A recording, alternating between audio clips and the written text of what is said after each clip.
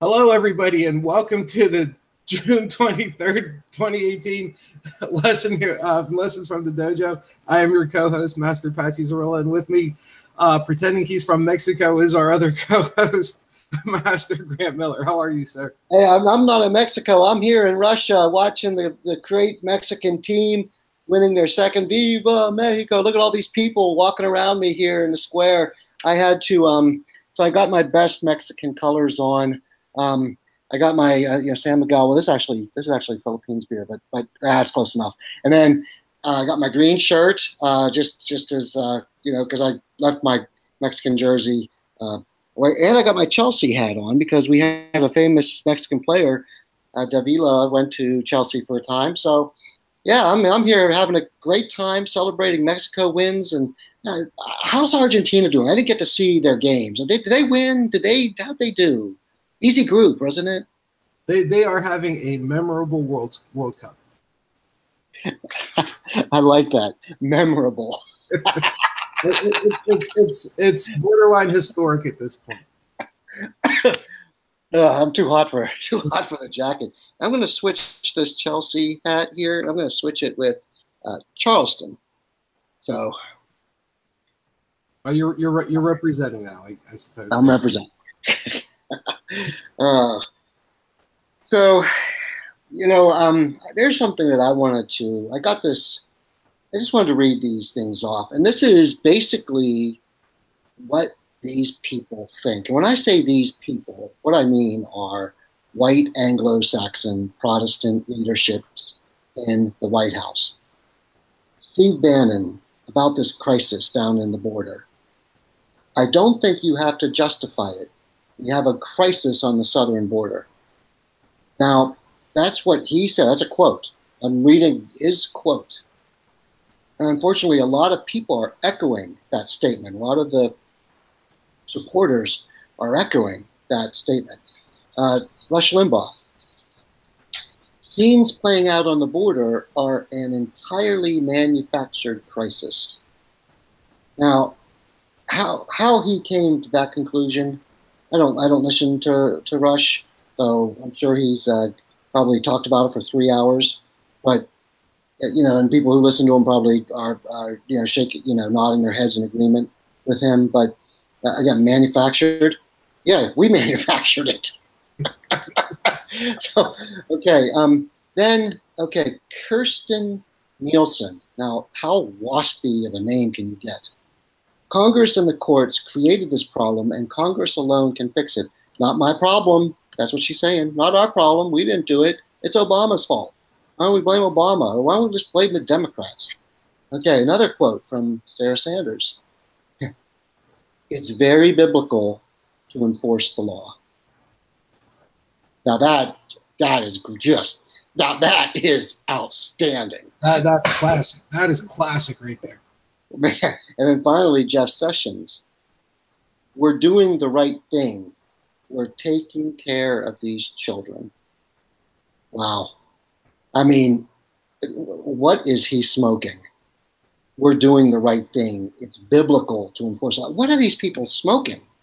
I'm curious what their comments would be if the same scenario was going on our northern border, if it would even happen there.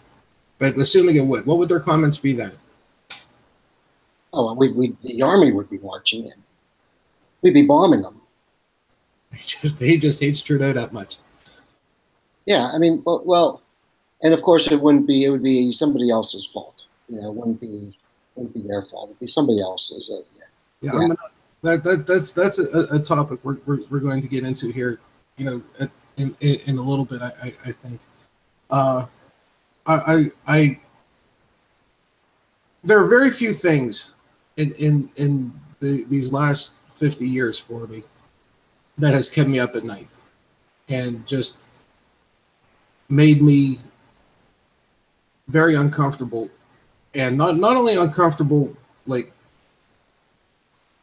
when I'm alone, but when I'm around people who actually voted for these folks, because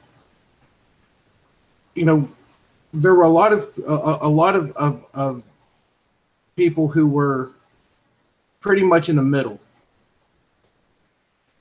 who kind of had questions and kind of worried that these guys were a little off the deep end.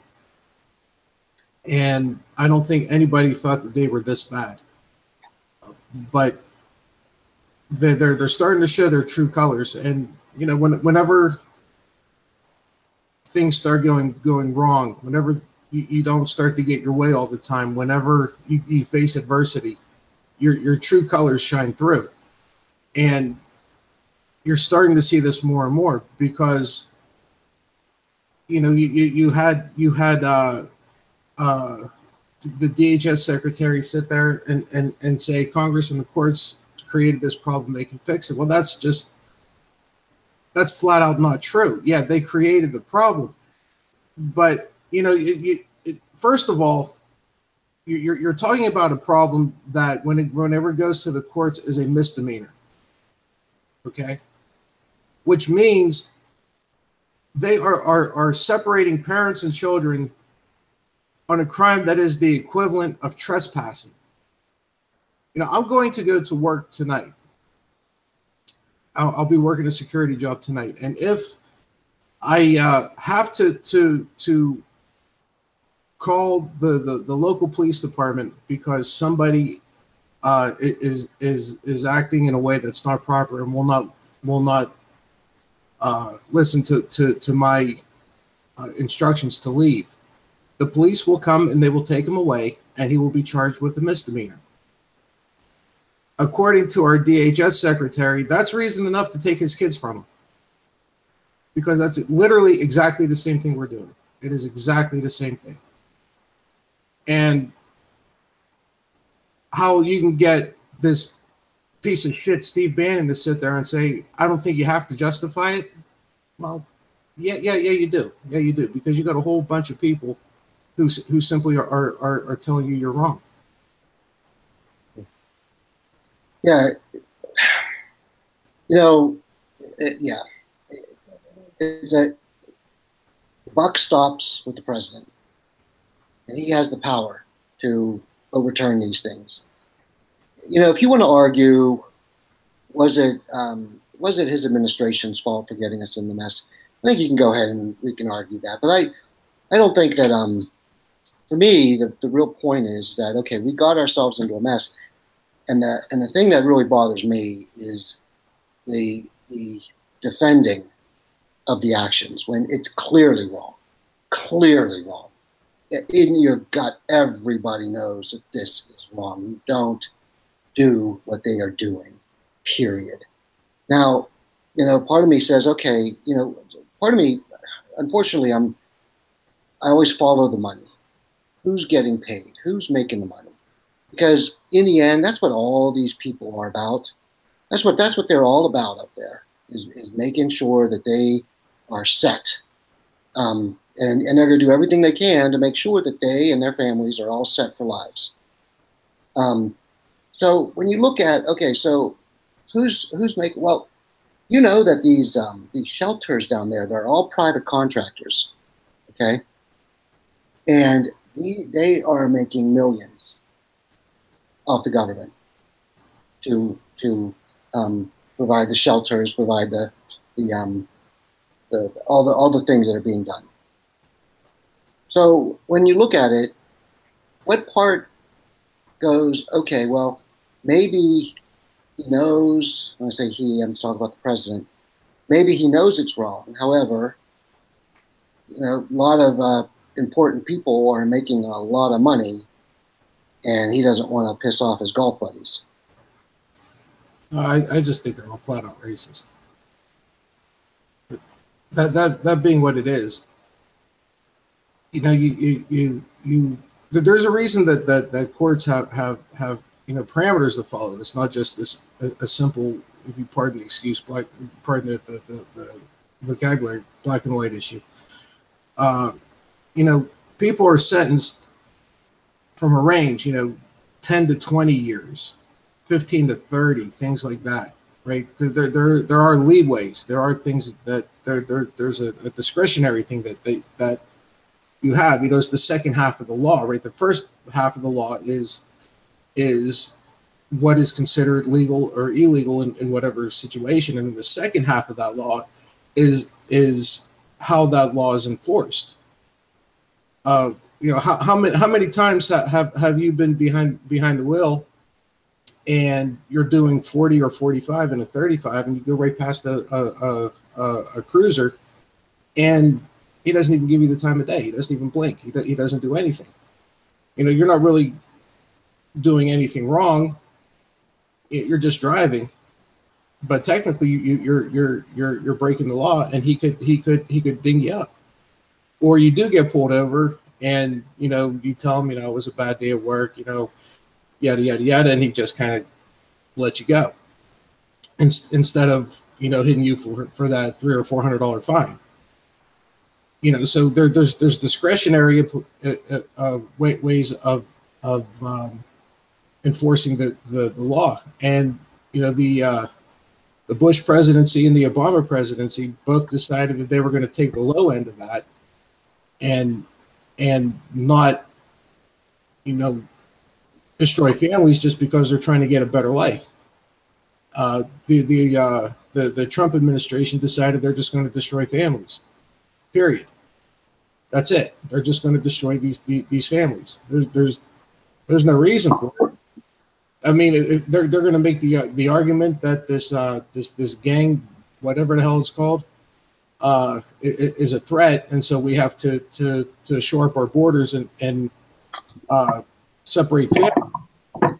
And I really wonder how many of these 3, 4, 5-year-olds have their gang affiliation set yet.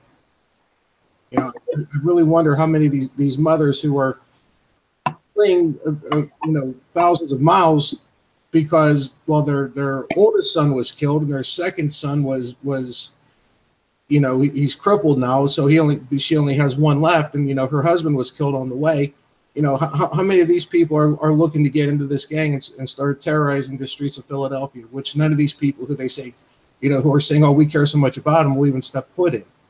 So I'm really curious how and why people are even justifying what these clowns are doing.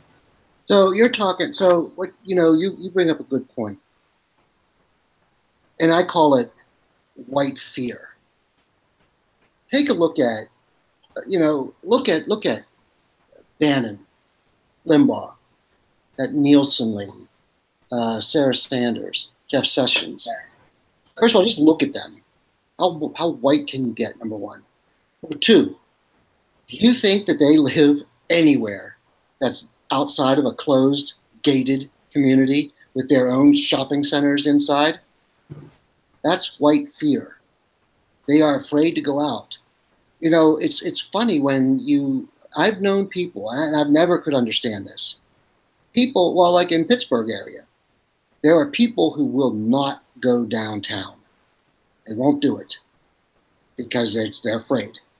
They will not do it. And in fact, you know a number of them who will not go downtown because they're afraid. Unbelievable.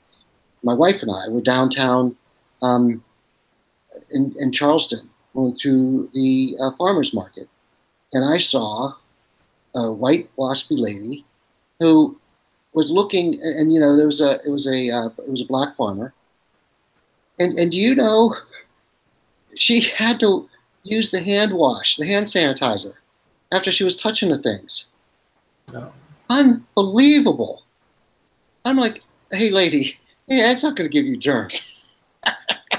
It's like, what is wrong with you?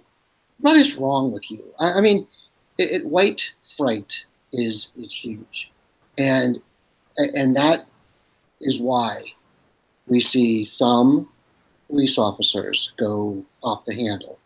It is why we see in our courts such a miscarriage of justice. A white guy gets charged with something, may get 2 years. A black guy will get 10. It's proven.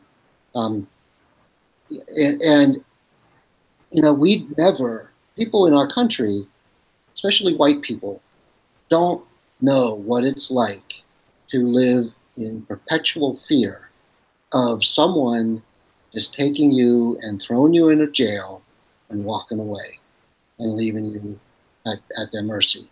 You know, I lived abroad. I lived in China and I lived in Japan, where you know whites are really looked down upon because of the colonial era.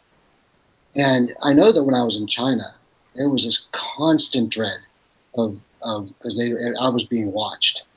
One thing wrong is the only excuse that they need to throw me into jail, and that would be it. I'd be gone. No one would ever see me again. You know, and that's the type of fear that we don't know about in this country now. Black people know it very well. They live with it every day.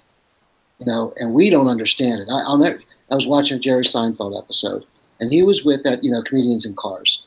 And he was with, I think it was Chris Rock. I'm not sure if it was Chris Rock or not. But they're driving, and, you know, a policeman pulls them over, and policeman comes up and asks him, you know, for Jerry for his driver's license, things like that. Chris Rock was noticeably scared. I mean, he was, you know, you could tell he was not himself. And after they started driving away, you know, Jerry got a warning or something. You know, Jerry started laughing.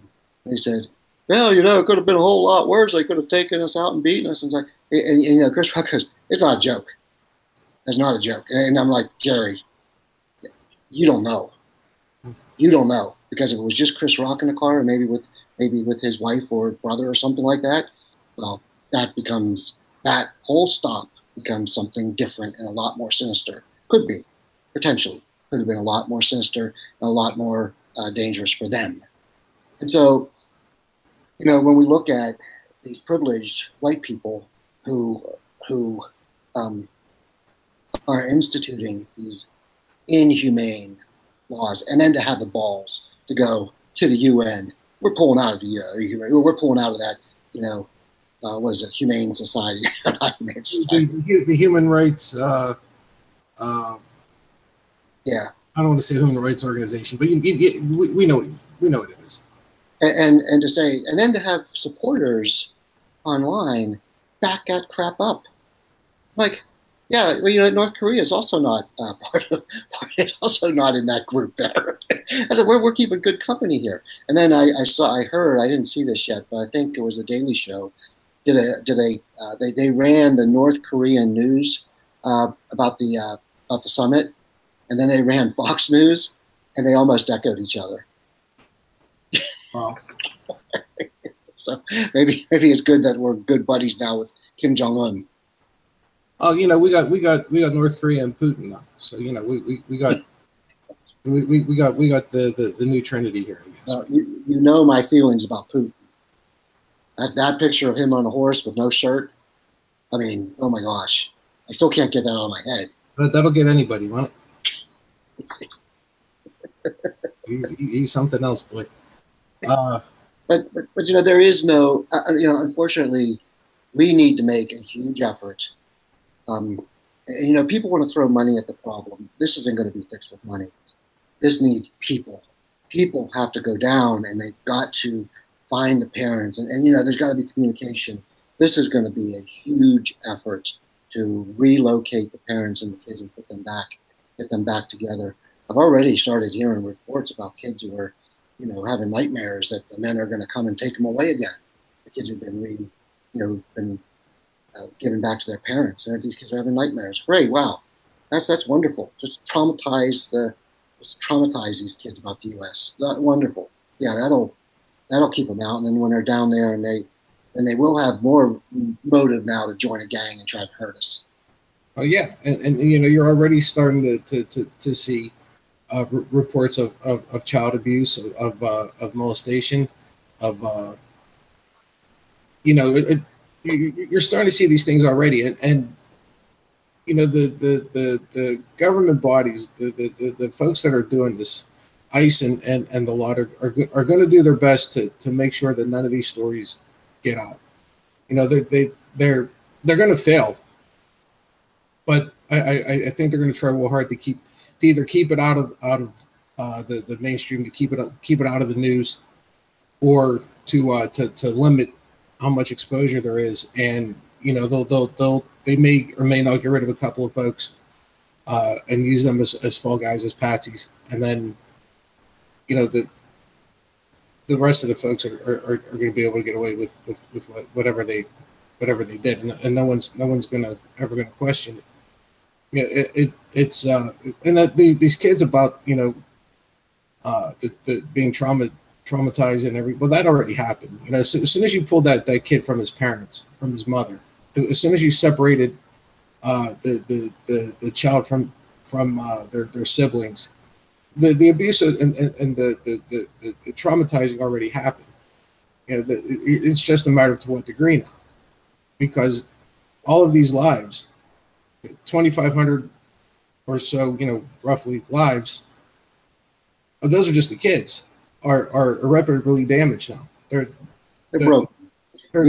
As martial artists, especially as instructors, we take these broken people and we help fix them through the martial arts. We allow them to fix themselves, I should say. We don't fix them, we allow them to fix themselves. I think we all have similar stories about what the good benefits of martial arts did for us, helping us move. And, I think maybe as martial artists, we need to step, I don't know. This is a tough thing. It's very distressing. I get sick thinking about it. My stomach turns. I like you said, you can't. There are not too many things keep you up at night, but this is one of them. It's really distressing. I got to. I'm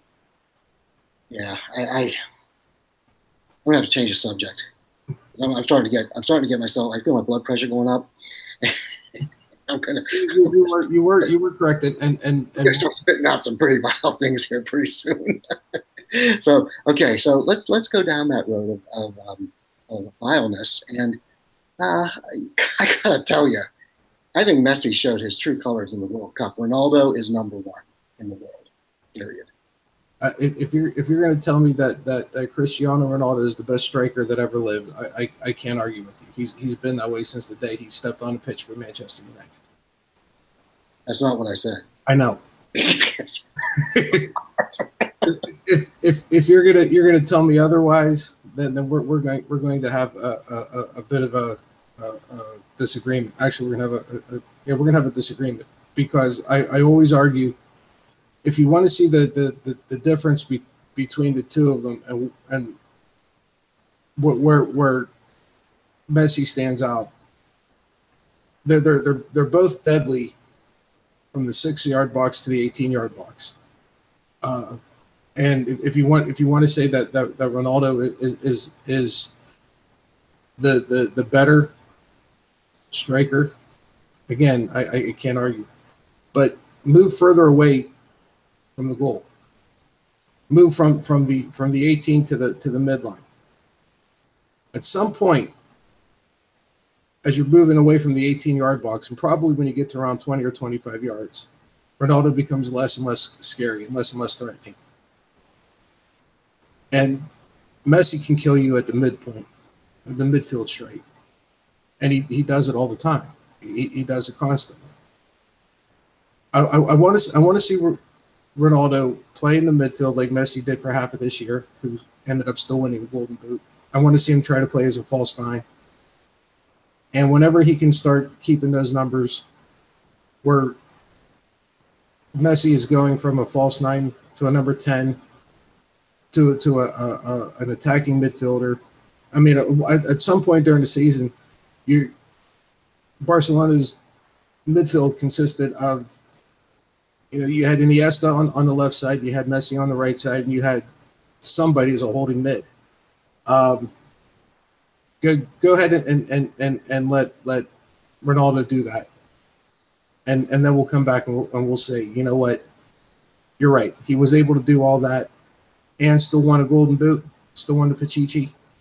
Okay, he's gone Messi, but until then, no, he's an amazingly gifted scoring machine. And that, you're shortchanging him. Ronaldo has played in the toughest leagues in the world, and he's excelled at them all. He's physically stronger, bigger. He's got everybody's bigger and stronger. He's got more soccer prowess, and so he's not a midfielder, right? So they don't play him in midfield because they know how good he is up top. Like he could play midfield if they put him there. And in fact, I've seen him. You know, he's gone back and dropped back and played an outside left, outside right midfielder. In fact, I think he excels when they do that because when he's up top, it's just like kick the ball to Ronaldo all the time. So I think he excels when they bring him back. But you know, one of the things that I think of when I look at who to be categorized as the greatest soccer player in the world is that you have to rise up to the level of the competition and of the tournaments that you're at. This World Cup, Messi has faded, and I don't know if it's because of mismanagement by the coach, which could very well be. I don't know if it's there's just too much pressure because I heard one of the announcers say that when Argentina wins, the team, it's the team that wins. When Argentina loses, it's because Messi lost. So that's a lot of pressure you put on your shoulders. There's nothing.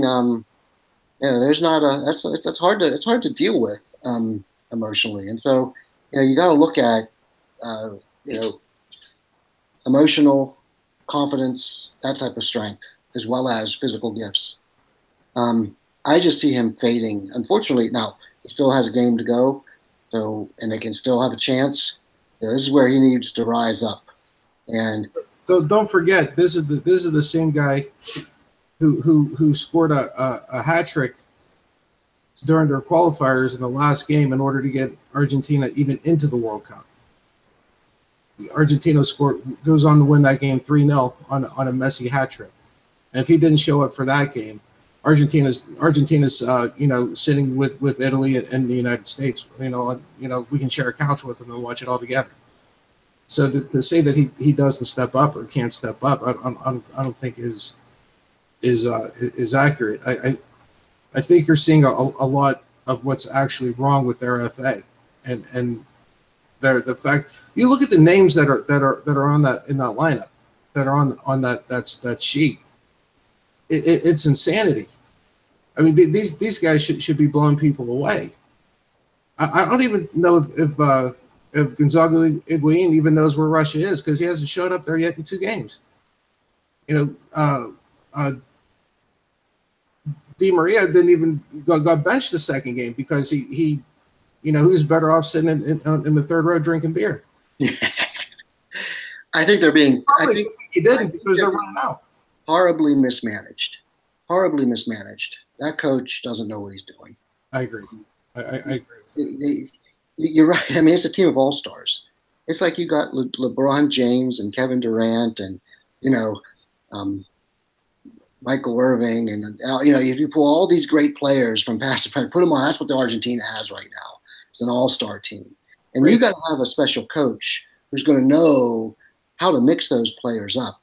Like for me, okay, I think Messi is much stronger when he is coming. Like he's the player who makes things happen when something fails. He's the guy who cleans up and then makes spectacular things happen. Not all the time. I'm going to give you a generalization. But they should, like, it seems to me like their whole focus is get the ball to Messi. But we saw in the last World Cup or Gold Cup or whatever, when Portugal was just trying to kick the ball to Ronaldo all the time. It doesn't work because then people just focus on that one player and shut him down. What they need to do is they need to unfocus on Messi, play the ball out to the other players. And I don't care who they choose, pick one, but that becomes your main target. And now, if they want to mark Messi, go right ahead. You're just now you got a guy who's out of action, just like with hockey. And they were talking about Ovechkin, being such a danger up on the top of the circle, and people would say, well, why don't they just throw a mark on him? Well, because when you throw a mark on him, now that frees up all those other players to do things. And so I think that if I was that coach, I would take a completely different stance with that team. But I think, I still have some hope. I think that they are going to rebound. You know what? It depends on what the coach does. I really think if he gets smart and he puts those players and plays them the way he should, I think they're going to beat Nigeria, and they got a chance. And then they got to hope for, what was it, Iceland to lose or somebody? They have to hope for Croatia to beat Iceland. Croatia beat Iceland, right? Um, so anyway, I still hold out hope. I think that they can win. Well, Croatia is in. They're going to win their group. So they literally have nothing to play for. They will come out of that group as the number one seed out of that group, regardless of what happens with the Iceland game. Iceland needs the win in order to advance. So if you think Croatia is gonna start a good strong starting 11, I think you're being a little naive because they're not going to. If you watched any of the game, the last game, the Croatia game that Argentina had, even whenever they were standing during the national anthem, if you watch the body language, if you watch how these guys were handling themselves individually, they were scared. They were not confident. They were not. You're always going to be nervous before a game, right? I mean, how many tournaments have you and I gone to where you're nervous about competing, right? Even though you feel confident in your ability, I mean, you're always nervous before sparring starts because you're going to get hit. And even though it's like I sparred against these guys, last 10 tournaments in a row, it doesn't matter. You're still nervous. These guys weren't nervous. They were scared. They were beat before they even kicked off, and that was only after a loss. After one loss. Germany has a loss. They're not going to be scared whenever they step on the pitch today. Brazil sure as hell wasn't scared. Spain wasn't scared. These guys were terrified, and I see no reason why that's going to change now that not only do they need this game, that they've shown no reason that they have any inkling of winning, but they also need help. They also need Croatia to win, and I'll be honest. I don't think they're going to beat Nigeria. Nigeria is pretty freaking good. Yeah, they are. They are. That lack of confidence starts with the coach. Starts from the top. Absolutely. As we said, with this whole situation down in the south of the border, starts on the top, and lack of confidence from the coach, lack of confidence in the team. I don't think, like your comment about Croatia not playing full. I don't know. As a coach, I coached high school, middle school. When I was coaching soccer tournaments, even if we had the game in the bag, moving forward, we won our first two games. Doesn't matter what our third game is. Yeah, I'll get some other players in that maybe win, but I don't take my foot off the gas pedal, because the moment you do that, the moment those players start getting lax, is the moment they think, oh, they take it down a notch. I never want a team to take it down a notch. I want them to go in, and I want them to win 6-0. So I don't know. It really just depends. You're right.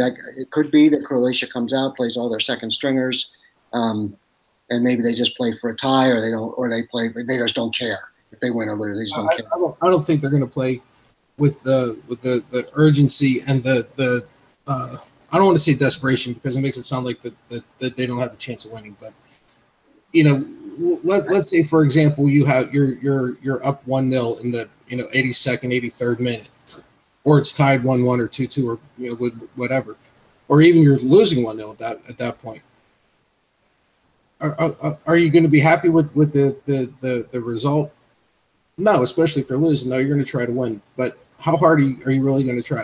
Are you going to be trying and playing as hard as the team that actually needs that game?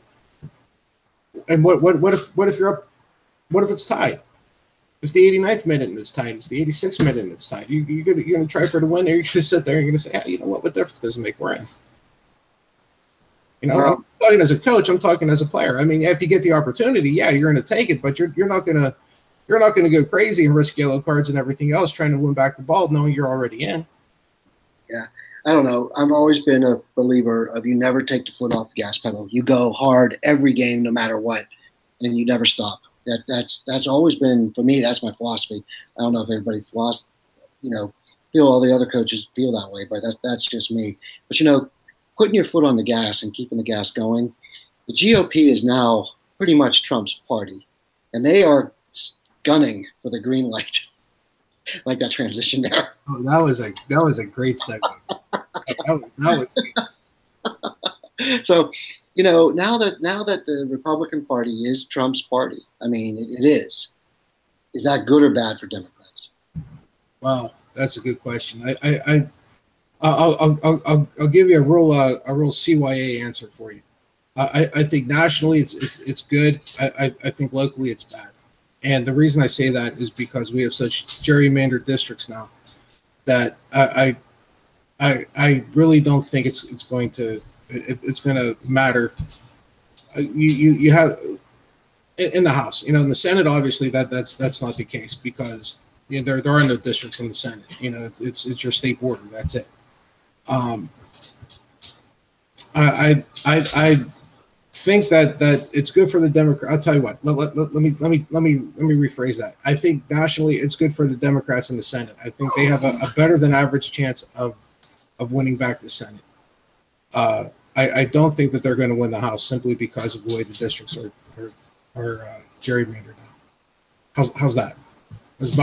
That's about as generic as I can get. You touched upon a good point. That's the gerrymandering of the districts, and you know what that means is that for years, and this has been something that's been in play not overnight. This has been years, decades in the making, where the Republican Party and the Democratic Party too. They both knew this, but the Republican Party really took it up a step and started using mathematical equations to start divvying up the districts so that they would have a numeric advantage, regardless if they win or lose.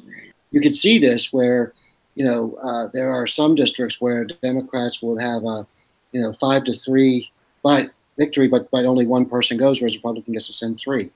The party gets to send 3.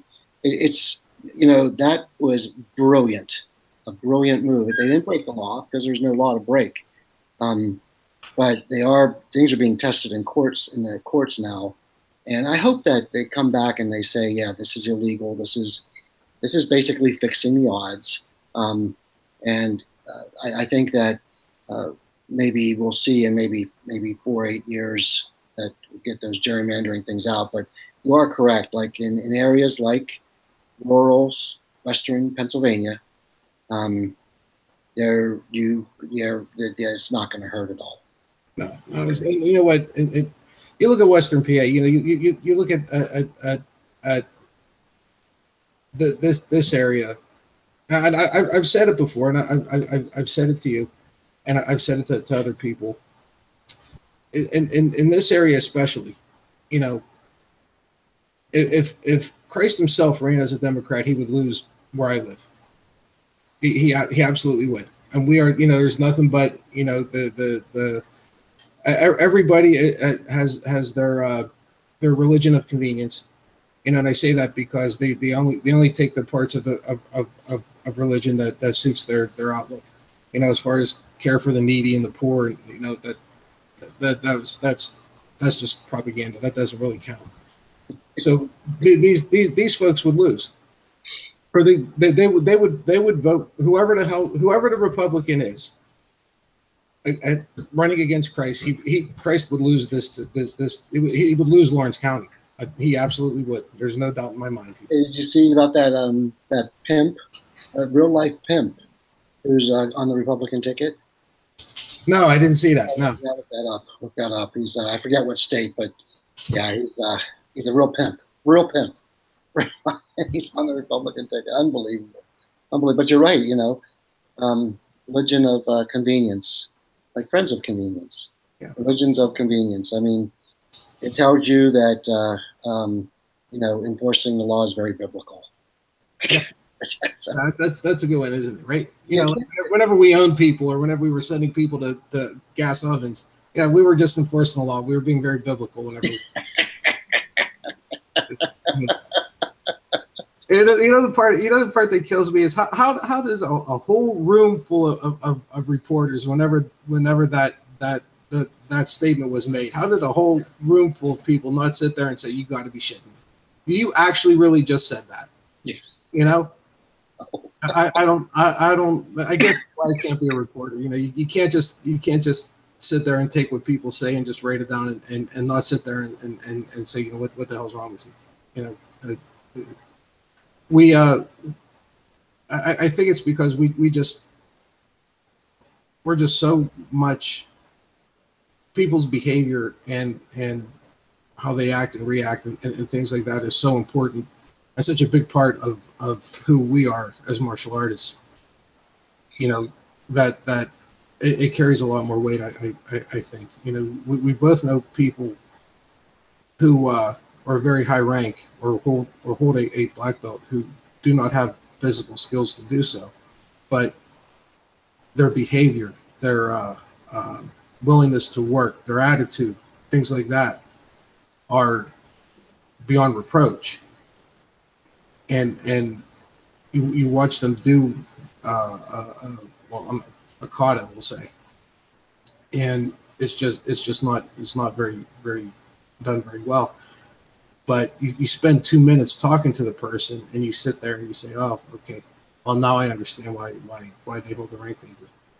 And I think that we have such things like that are of such importance to us that we're able to pick that out, and other people just, the end almost justifies the means. You know, I don't care. I'm keeping brown people away so he can act whatever way he wants. You know, I'm getting an extra $3 in my paycheck every month, so, or every 2 weeks or whatever it is. So I guess, you know, the fact that he can say, you know, he can grab women by the whatever, that's perfectly fine. It doesn't matter. The behavior and their as long as it's being directed toward somebody else, I'm fine with it. And I think that's where we as martial artists struggle so much with the garbage that's coming out right now. Yep, I agree. Now, how are you going to segue into the next topic? I have really no way of segmenting it, but well, in a way I do, because that really does kind of get into my biggest problem with what I see, and that is, you know, the way our government now kind of explains its actions, or whatever they're called to task on. You know, you and I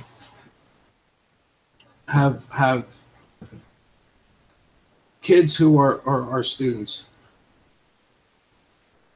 and the one thing we never hear from our students, from whether they're on your floor or mine, is whenever you ask little Johnny, why did you do that? You don't hear him say, well, because little Stevie did it too, right? And that's you know, because we're not going to tolerate that. But as soon as pick a network, any network, I don't care which one it is, I don't care if it's print, I don't care if it's online, I don't care if it's over the air. Any person who stands in front of or sits next to Kellyanne Conway and says, why did the president do this, or why did he say that? What's the first thing she says? Well, so and so, you know, President Obama did this, or, you know, President Bush did that, and the person didn't ask her why President Obama did that 12 years ago or 14 years ago. They didn't ask why President Bush did something 20 years ago. She's asking you why the president, who is your employer right now, did or said something. And we always have this you know, the whataboutisms that's killing me. And you're seeing it with just about everything that happens now. And it's always the same group, and it's always the same wing of the party. And now you're even seeing, you know, senators do it and representatives do it. Why did you do this, or why did that happen? And they always deflect and say, well, so and so did this, or so and so. Well, if you're going to ask me about this, why don't you ask so and so about something else? And I really don't know what's worse is the people who are saying this, or the people who are asking the questions, that whenever this is the answer, they just don't come back and say something like, well, whenever I next time I have President Obama, I'll ask him that, but right now I'm asking you about what your president's doing. You know, I don't understand why this is being accepted, and why people, and even whenever you talk to people, you know, socially, you know, you talk to people, you know, at work and say, do you believe what these guys did? Well, yeah. Well, how about whenever Obama did that? Or how about whenever Bush did this? Or, you know, how about whenever so-and-so stood on his head and tried to, you know, drink a beer upside down? Or, you know, they just make something. I don't get why this ability this is necessary to this willingness to what about things, instead of just standing up for and owning what you did or said is being accepted. Because neither of us, you or I, or most any other instructor or martial artist that I know, would put up with that on their floor, but we're all willing to put up with it on our television. And and don't forget, these are people that we employ. You know, we don't put up with it from people who are paying us, but yet we're willing to put up with it from people who we're paying. I don't understand why we're so. Let's imagine you're at work and you take you're building you're building a part, you put it together and you break it. The boss comes over and says, that's a $500 part you just broke. And then your response was, yeah, but George over there, he broke one 2 years ago. You know, what does that look like? Looks like you're a child. Now, this is actually one of those, you know, you got to give credit where credit's due. And I'm going to say Fox, but it's I know they're more the mouthpiece. This whole taking basic debate strategies and implementing them into their news shows has been a tremendously beneficial idea for them. This deflecting, okay, they started it actually close to when President Trump was elected. That's when it really started to kick into high gear, and it was a great deflecting tactic to just say, well, what about Hillary Clinton? You know, and picking something, well, what Hillary did something, you know, Benghazi or whatever, and they wouldn't have to answer the questions then, and they could then steer the conversation into more comfortable waters and get out of the troublesome questions that they didn't want to hear. As martial artists, Bruce Lee said it best when he said, you know, martial artist takes responsibility for his actions. You know, we do. So if something goes wrong, we're going to answer. We're going to be accountable for it. This isn't so. This isn't the case. This is a lot of this deflecting is not wanting to take response, not wanting to take ownership. It's a coward's way, in fact, to do that. Because your comment about, well, why didn't the reporter push on that question? Well, what about the guy or girl who deflected the answer? Who you know, they're cowards too. They're more cowards because they won't even accept taking on the tough question that's there, and so they'll just say something easy like, well, President Obama, you know, did this or that, the other thing, and so you know, and what really shows the power of the propaganda of our national news syndicate, our national news body of Fox News, is that common people, you know, people who don't have a great deal of education, are using these arguments to great to their benefits. You know, they're able to engage with someone and, you know, don't even care what the person's asking or commenting on. They just deflect it and then just come back with whatever Rush said 15 minutes earlier on his show. Well, what about Hillary Clinton and you know, Benghazi Gate or whatever? And so, you know, you think about this deflecting tactic. I think well, if I didn't want to answer a question, I would certainly do it. But like I said, a martial artist takes responsibilities for his actions, and I always have. I've always lived by that role. And if I've done something wrong, I'm going to own up to it. I'm not going to hide from it. I'm going to say, yep, I did that, and I'm going to fix it, and I'm not going to do it again. And it's just it's really shameful to see people do other ways. Yeah, it's sad, and what saddens me even more is the our peers that enable these people to continue to do this. And if you sit there and you talk to them, and you say, well, why did he do this? Or, why did our government decide to do that? Well, Benghazi or Hillary's emails, or, Obama this or that, or, Bush in the Middle East, he decided one day he's going to do this. And so, you're making excuses. Well, why are you making, we do not make excuses. That's, I don't care which art you practice. We do not make excuses. We will accept blame, even if it's undeserved, which probably is a fault. But, I'd much rather fault on that side than the other. But you're right. You sit there and you say, you know what? Yep, that was a bad move. I shouldn't have done that. We shouldn't have done that. I don't support that. I don't understand why we did it, and we're going to have to do better. But I don't understand why that's so terribly difficult to do. I would make the argument that you're going to get a lot more people supporting you whenever you show proper character than you would whenever you act like a child. Agreed.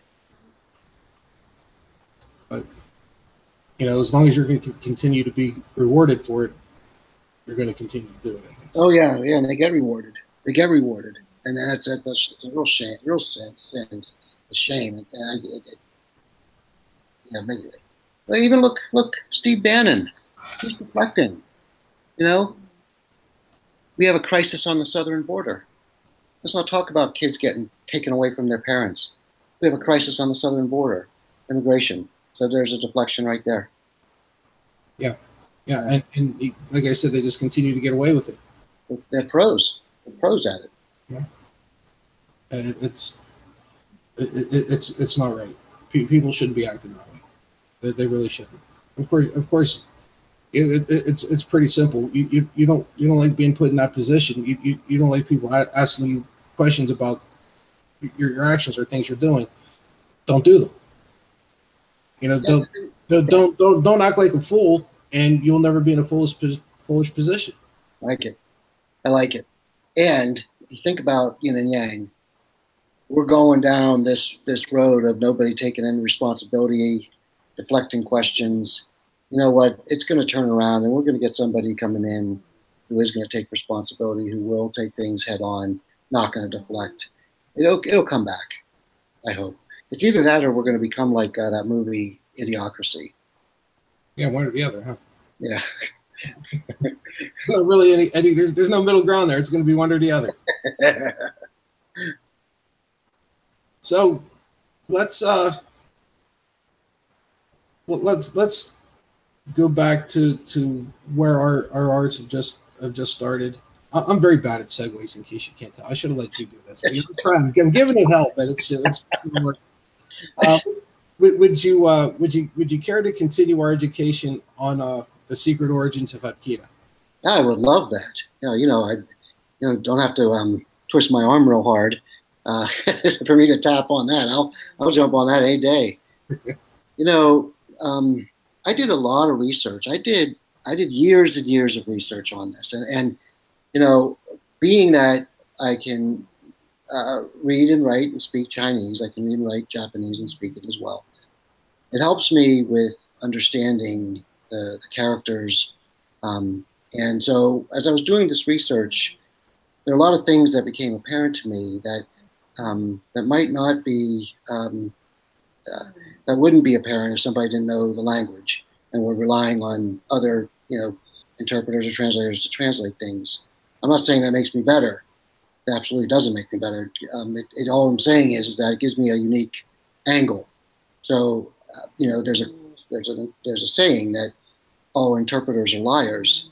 And when I heard that, I was pretty offended because I was an interpreter for Japanese for a long time. Not as a semi-professional. I was in computer I was doing computer stuff, but because I spoke Japanese, I was working at a Japanese company. They always used me to interpret things when their Japanese groups came over.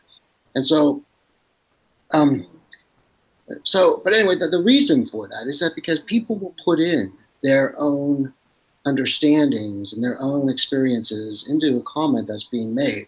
And so the reason that all interpreters are liars is that if you were to say something to me in Japanese, I'm going to interpret it the way that I would interpret it.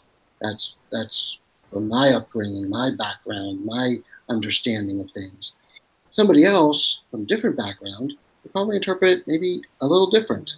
So, so when we look at these things from history and we're trying to understand how things got started, there's lots of room for discussion and error. And one person isn't always right. I mean, history is dynamic, and so lots of things come up. You know, like one of the comments that I hear quite often is that there is no record of Choi in the Daito-ryu Aikijutsu journals, and therefore it can't be true. Well, you know, that's not, I don't think you could say that because number one, there was a fire and a lot of the records were burned. So it could very well be that one of his records was burned. Number two, there are pictures of him with old pictures of him that support his claims. And so these pictures are being held by private collectors, just like, you know, Egyptian artifacts are, some are held by private collectors. It's the same thing with old martial arts things of value. Private collectors get their hands on them and they won't give them up.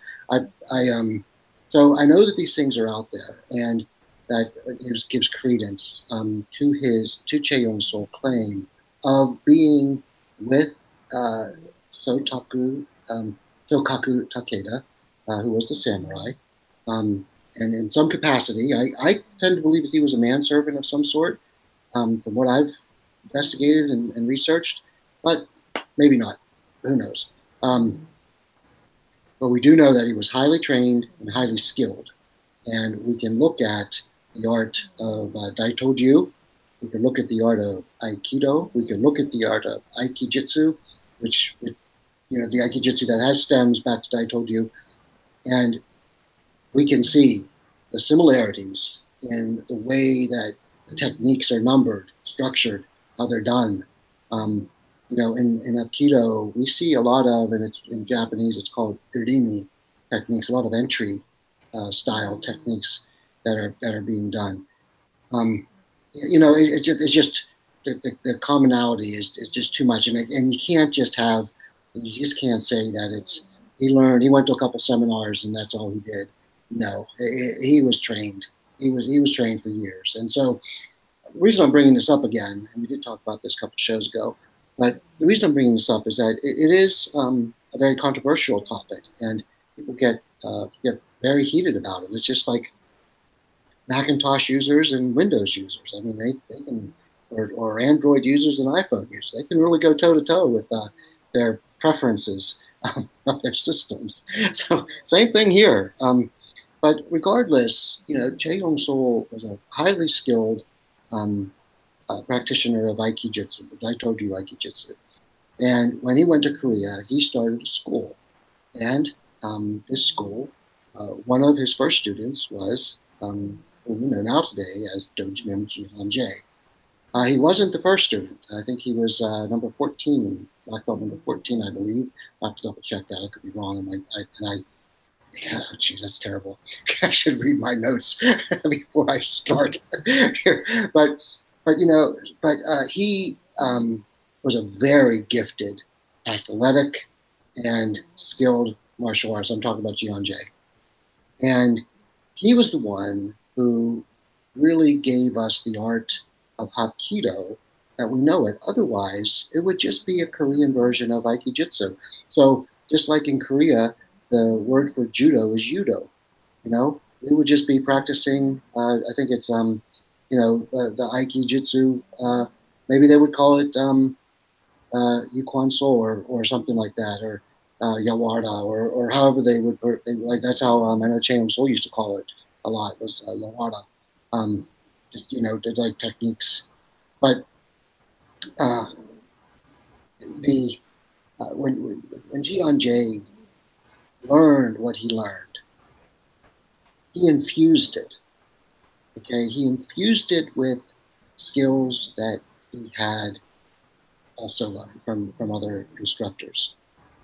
When I spoke and I spoke with him a number of times, but one conversation really stands out to me, and it was when he was with his master Lee, and Master Lee asked him to demonstrate one of his aikijitsu moves, and I think he tried to do a Z-lock on him, and Lee didn't respond, and dropped, and wasn't hurt, and just stood there, looked at him. If you ever go to an Aikido school, a real Aikido school, and you try to do a Hapkido style Z-lock on an Aikido practitioner, they will stand there and look at you, okay? Because one, they're people who practice for a long time develop, flexibility and tolerance. But two, the lock that's being done is an Arimi-based lock, and the Rimi-based locks really require a lot. There's a lot to it, and so a lot of people learn the Z-lock or the S-lock in Hapkido, but they don't really practice it a lot or enough, and so they can't really do it real well. And it's a technique that takes a long time to learn. But regardless, that's what happened with Jian Jie, and he's standing there trying to execute this move, and it doesn't do anything to him. And then his instructor goes, "Here, how about if I did this? Here, let me try it to you, and let me try doing this." And he, what I believe he did was he dropped a little bit of weight underside, and he dropped Jian Jie right to the ground. Like, holy cow! And he said that really opened his eyes, that there are lots of different ways of executing techniques and things that you can add in. And so when we look at, and by the way, I didn't mean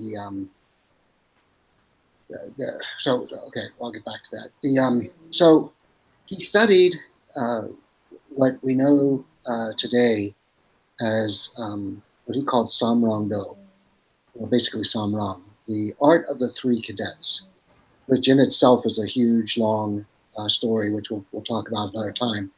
But this infusion of Samrang into the Aikijitsu, plus Jian Jie then incorporated a lot of kicks, which have some Taekwondo roots, some Taekyon roots, some, he took what he thought would be the most effective kicks that could be executed on the street effectively, and he put them into the art.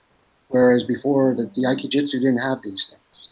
They didn't have these movements and techniques of Samrang, and they didn't have these kicks that we found that what Jian Jie was bringing in. And so he then infused these and came the art that we know today of Hapkido.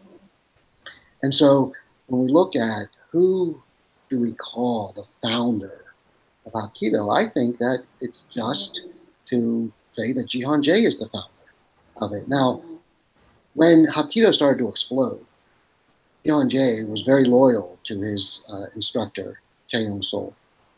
And he actually made Che Yong-sol the president of Hapkido, one of the first Hapkido organizations that they created. And that was because of loyalty to him and because of the respect that he had for Che Yong-sol. And that's kind of why to this day, there's that confusion of who is the founder of Hapkido. Is it Che Yong-sol or is it Jian Jie? Well, I think Che Yong-sol is really the father, one of the fathers of Hapkido. I think it's right to say Jian Jie is the founder. He created it. We don't have that same type of thing in the art of Shotokan karate. Shotokan karate, everybody knows it was Funakoshi, Kenjin Funakoshi, Master Funakoshi. He was the founder of the art.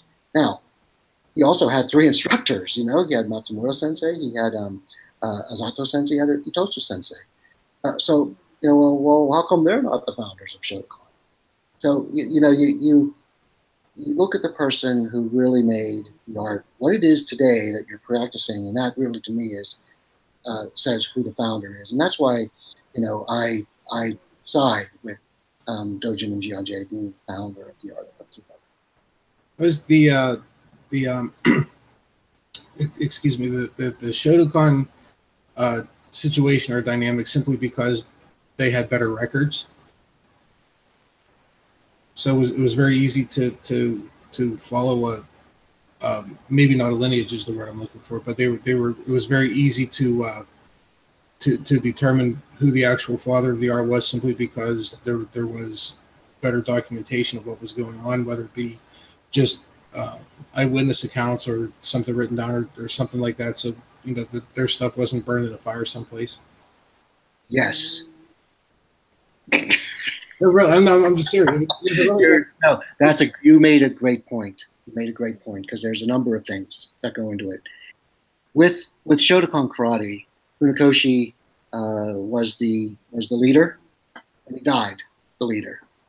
In the art of Aikido, Ueshiba was the founder, the leader, and died as the founder. There's lots of other arts. I mean, there's Yoseikan Aikido. There's all types of Aikido versions from their students after Aikikai Aikido. There's all types of versions that came after Ueshiba, but everybody recognizes that Ueshiba was the founder. Same thing with Shotokan. There's SKA, JKA. There's all types of Shotokan out there, Olympic style, no man style, Tang Sado style. Everybody has a different version of Shotokan, but everybody recognizes Ginjin Funakoshi as the director. Now, what about Hapkido? Why is there this gray area? I think that there's two reasons. One, Jianjie purposely pushed Che Yong-sol up into the leadership president founder's role. Okay, and now a lot of people don't understand that. He did that. He wanted, even though Hapkido was his art, he wanted Che Yong-sol to be the leader. And the second is that during the presidential assassination in Korea, Jianjie took responsibility and was imprisoned. Now, the actual charge was tax evasion or something like that, but everybody knew what the real reason was, and it was basically lost face, and so a lot of people didn't want to be associated with him anymore.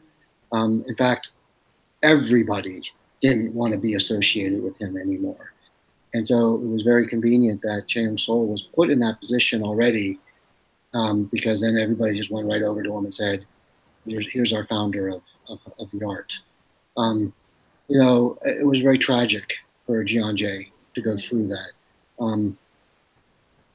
But he took ownership. He didn't deflect. He took ownership, even though it wasn't really his fault. He took ownership, and he suffered for it. I mean, he was banished from the country, went to Germany for years. He went to California, lived in New Jersey with Grandmaster Mackenzie for a long time. I mean, he's never really been given the credit that he deserves. So when I think about like when people have Che Yong-sol's picture up in their Hapkido studio, that's great. Yeah, that's fine. That's what Jianjie wanted.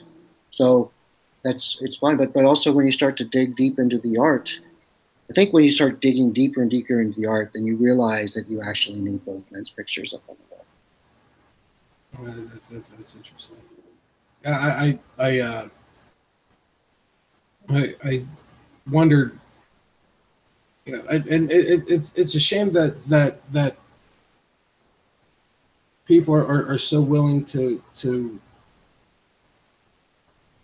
discount things that happen, especially whenever it's sort of coming from the source, and a lot of what you're saying, obviously it's coming from a reputable source, if not the source itself. Why are people so unwilling to accept the what is essentially an eyewitness account of what happened? Now, martial arts are a funny thing. Yeah, they're a fickle thing. You get the similarity I find is with people with software and with gadgets. I mean, you get into camps, and it's just like a holy war. I mean, I don't, I'm pretty.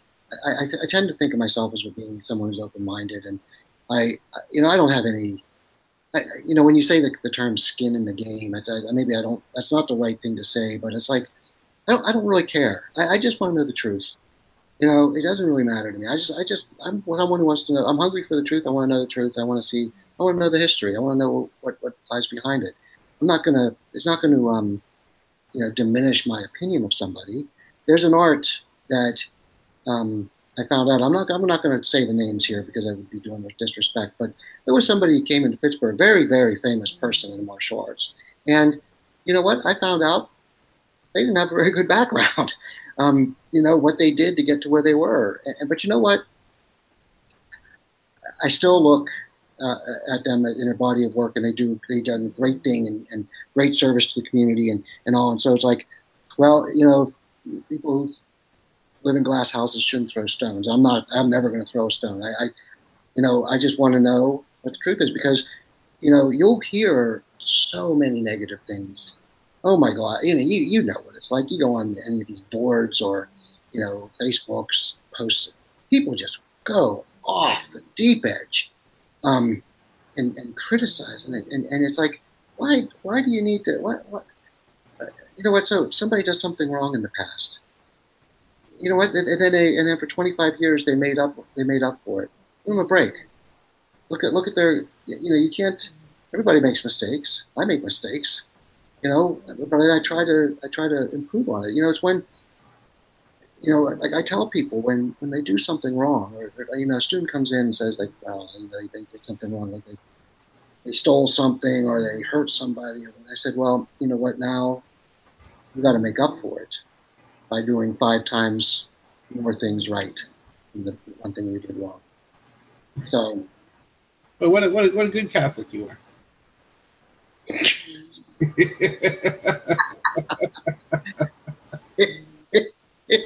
Well, God is smiling on the Catholics because here we see Mexico here. Hey, Mexico back. So, I want to talk about we'll talk about next time, maybe, or next one after that. I want to talk about some of these other things that Choi and Ji learned. I think that it's very fascinating. The other skill sets that he brought that we now use. That's been I keep saying infused like I'm a chef. I'm going to infuse the sushi with. Bam! We're gonna have to have a conversation. Yeah, bam. So but I think that the art was really infused with a lot of great different things, and then that's what makes it so wonderful. It really, you can study, like well, anyway, I'm preaching to the choir here. You can do so many different things within. It's not just we're not just narrow boxed. It's wide open. Yeah, and we do that. You and I do that a lot. We really do. But I think it's pretty indicative of most folks in the arts. We don't stray too far from our strengths, but we do find things that enhance what we do. It's one thing to be able to cook, but it's also another thing to know what spices you can put in there to make your sauce a little bit better. I guess is a good way to. Yes, and, we do play to our strengths and to the ability to be able to fight and win, and that kind of leads me into my next question, which is who would win in a fight between Donald Trump and the President of Canada, Mr. Trudeau? You are so good at this. You are. All right, so President Trump is 1-1. He lost to Vladimir Putin in his first match, but then he came storming back and won his match against Kim Jong-un. So now he's going up against, what's his first name? Jerry? Justin. Huh? Justin. That's right, Justin Trudeau. So now he's going up against Justin Trudeau. All right, your thoughts? Boy, Trudeau's a beast. Actually, he's Though again, we're taking Trump in his prime. Yes, yeah, you can't, yeah, yeah. So It the would be, competitors are the same age. so it would basically be Trump, Trudeau now versus what Trump would have been whenever at Trudeau's age, because basically he's in his prime right about now, or close enough to make the better comparison. See, I don't know what background. I have no background. I have no knowledge at all of what Trudeau's background is, but I think I'm going to give him the edge, and I'll tell you why. The guy is built very powerfully. He's a very, very physically strong human being. So he definitely has discipline, because you just don't get that way without it. And I'm assuming that because of his demeanor and how he nothing really rattles him. He doesn't really get doesn't really get taken off his game. That he has some confidence in himself and what he's doing. Trump never did. I think that's pretty apparent. You just don't turn into this. So just don't start just behaving the way he does overnight. That's an accumulation. I'll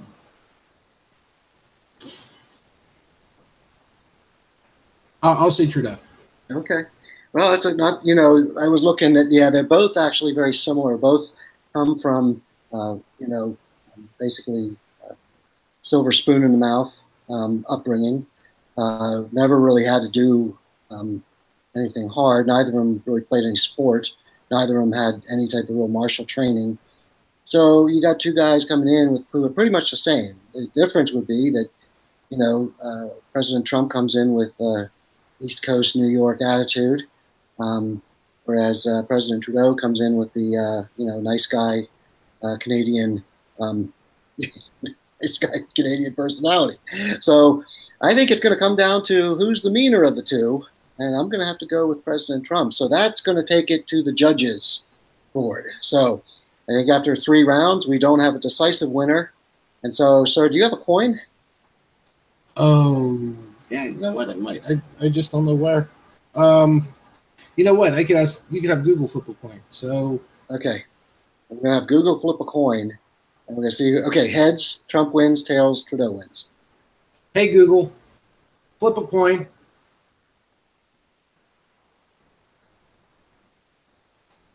I don't know if you heard it or not, but Google said heads.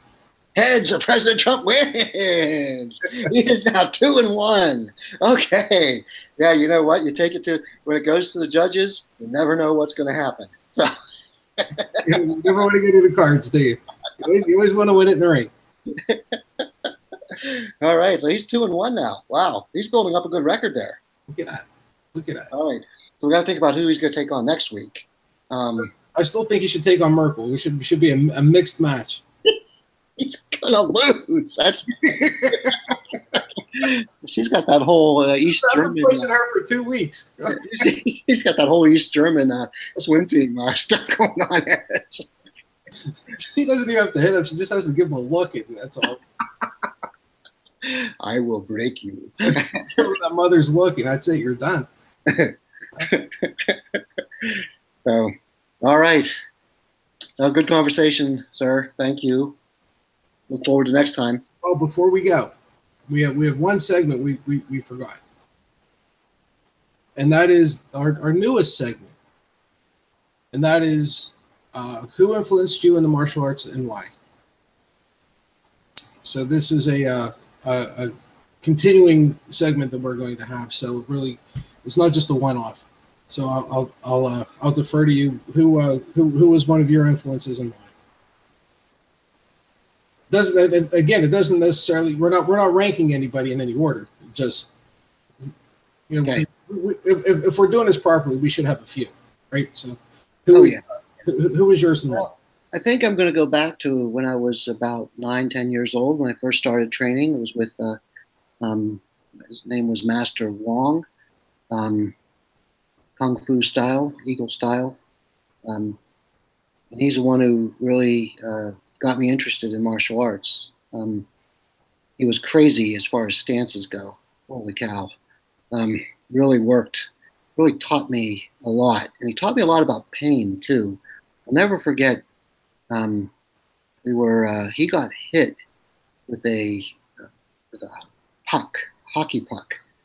He got hit, um, and he just turned and it's like shook it right off. It didn't even phase him. And I knew that hurt. I mean, it was like crack, and I'm like, holy crap, I'd be crying and couldn't walk for a week, and I always admired that of him, that being able to tolerate pain and not show it. And so, yeah, he was a big influence to me. How about you? Oh,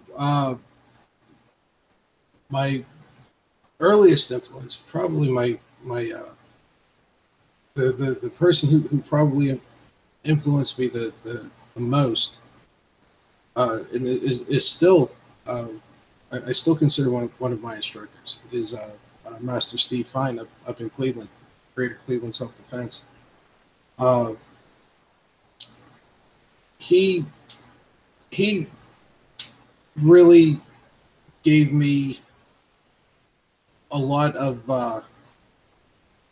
a lot of direction whenever it came to everything I was doing. I was a rather low rank whenever not low rank. I was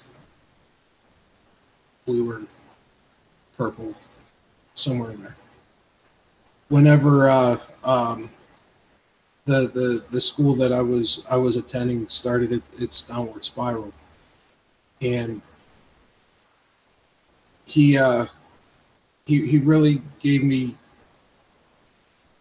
what he gave me the things that a school should have given a student, and the one I was at failed miserably at doing. His place was the first place I ever went to a seminar. He was hosting Master David Rivas, and that was the very first seminar I ever went to. And that was really an eye opener for me. It really showed me how things were supposed to be done and how it was supposed to happen.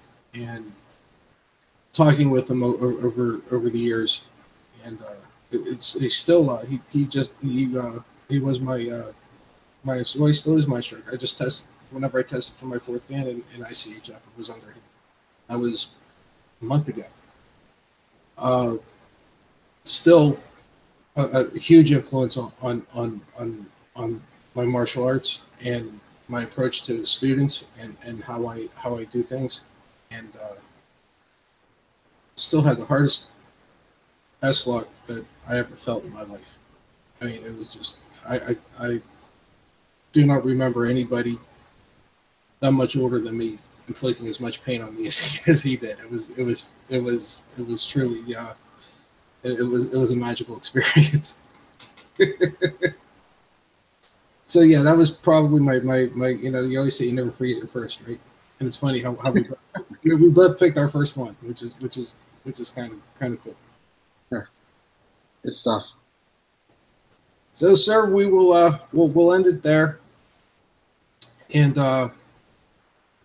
we will talk a little bit during the week. I would think. We had a pretty nice class last night. Actually, I had two of my students that they came down with me last night, and it worked out pretty well. We had a really good time. Excellent. And so, take care of yourself. I will talk to you during the week, and then we'll pick this up again next week. Sounds good. All right. Okay. So thank you very much. Be safe. Bye. And for everybody else, please. In case if you like the show, please subscribe, hit the like button, hit that little bell to let you know when we're on. You have no idea how much we appreciate it and how much it means to us, and to have this feedback and to have people liking and enjoying what we're doing. We just topped 100 subscribers, so please let's keep it up. Help us out a little bit. It's going to go a long way with what we want to do with this. So thank you all very much, and we'll see you all next week. Bye-bye.